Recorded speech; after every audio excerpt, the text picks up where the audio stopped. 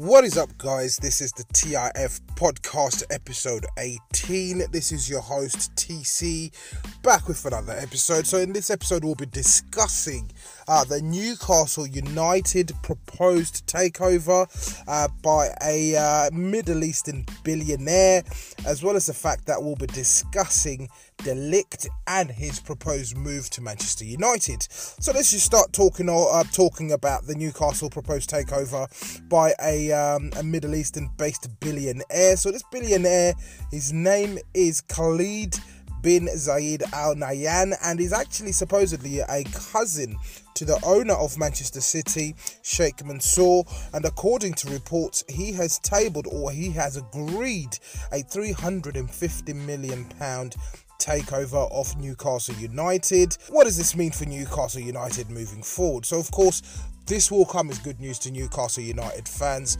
They were absolutely sick to the stomach with Mike Ashley and his lack of investment into the team. Does this mean Newcastle United will become a force to be reckoned with in the Premier League? Chances are yes, and the reason I say so is purely because Sheikh Khalid bin Zayed Al Nahyan attempted to buy Liverpool last August for £2 billion, and that offer was unsuccessful. Of course, he wasn't successful in terms of actually purchasing Liverpool Football Club, but he's actually dug into his pockets a little bit less deeper than he would have if he was to go for the Liverpool purchase last summer, but this time round he's dug in a little bit and he's actually forked out £350 million to agree a deal with Mike Ashley to sell Newcastle United.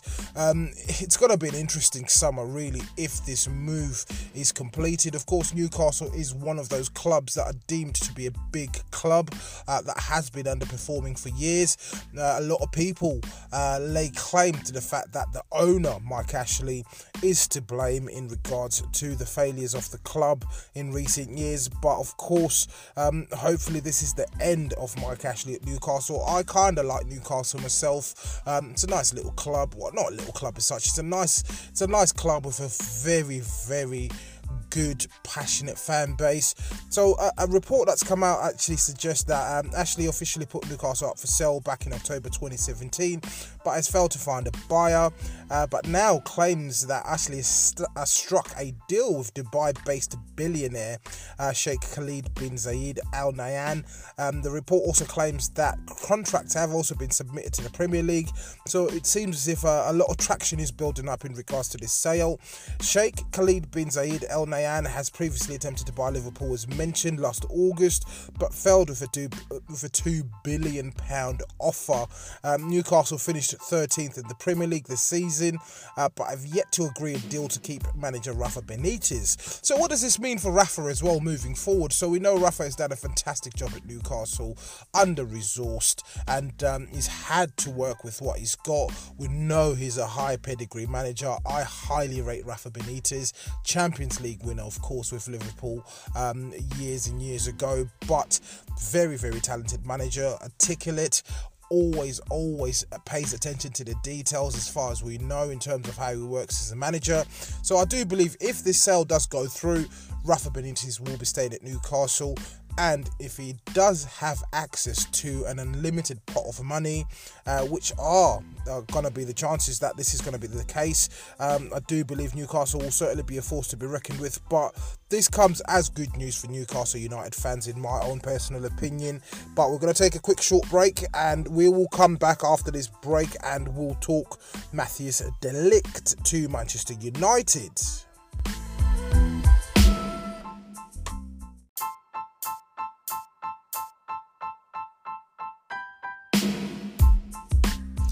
Welcome back to the TIF podcast. This is episode 18, part 2, with your host TC. As mentioned at the top of the episode, we'll be discussing Matthijs de Ligt and his move, or his proposed or rumoured move to Manchester United, I should say. So reports have actually started to gain traction, or rumours have started to gain traction in the last couple of days in regards to the future of Matthijs de Ligt. So we do know he's the teenager who currently plays for Ajax. He's still still on Ajax's books, and he's had a fantastic season so far this season. He's an absolute leader, looks like a warrior as well. The kid does not look 19 years old whatsoever. It looks like he's in his mid-20s to late 20s. Absolute beast and a unit of a man. But of course, the reports that have come out recently are suggesting that Man United are in the hunt for Matthijs de Ligt and his signature to make him their marquee signing off the summer transfer window. So the proposed move is supposedly for £61 million, which is a lot of money for a teenager, and the reported wages, of course, are reported to be £350,000 a week, which will make him the world's top earner as a teenager, as an athlete, and that is a lot of money, ladies and gentlemen. I can't even begin to comprehend how much money that is, but it is certainly a lot of money. So obviously Matthijs de Ligt has been reading and noticing these reports. Maybe he's trying to quench a little bit of this fire, but he has been speaking to Fox Sports over the weekend. And some of his statements, or what he said really during this interview, was I've read the reports about Manchester United. I've seen the salary that I would get to. Would you take it? People should take these reports with a grain of salt. The stories are funny though. Everyone has been talking about my future for a year now. One day I'll go there, the next day I'll go somewhere else. I've made quite a tour through Europe, haven't I? My focus is on the Nations League, and after that I'll see what will happen. So of course he's probably trying to put out the fire and sort of try and slow down these reports. However, apparently there's one cog in this whole machine that's stopping this transfer from going through, and that's Mino Raiola, who's the super agent, if you want to call him that, and he's supposedly demanding a 20% commission on the transfer for making it happen to Man United. A lot of people thought that Matthijs de Ligt would end up at Barcelona, following in the footsteps of De Jong, who's another young player who's been poached from Ajax to go over to Spain. So of course we were expecting for the Ajax squad to be dismantled this summer, but of course this move is being supposedly held up by Mino Raiola, demanding that 20% fee.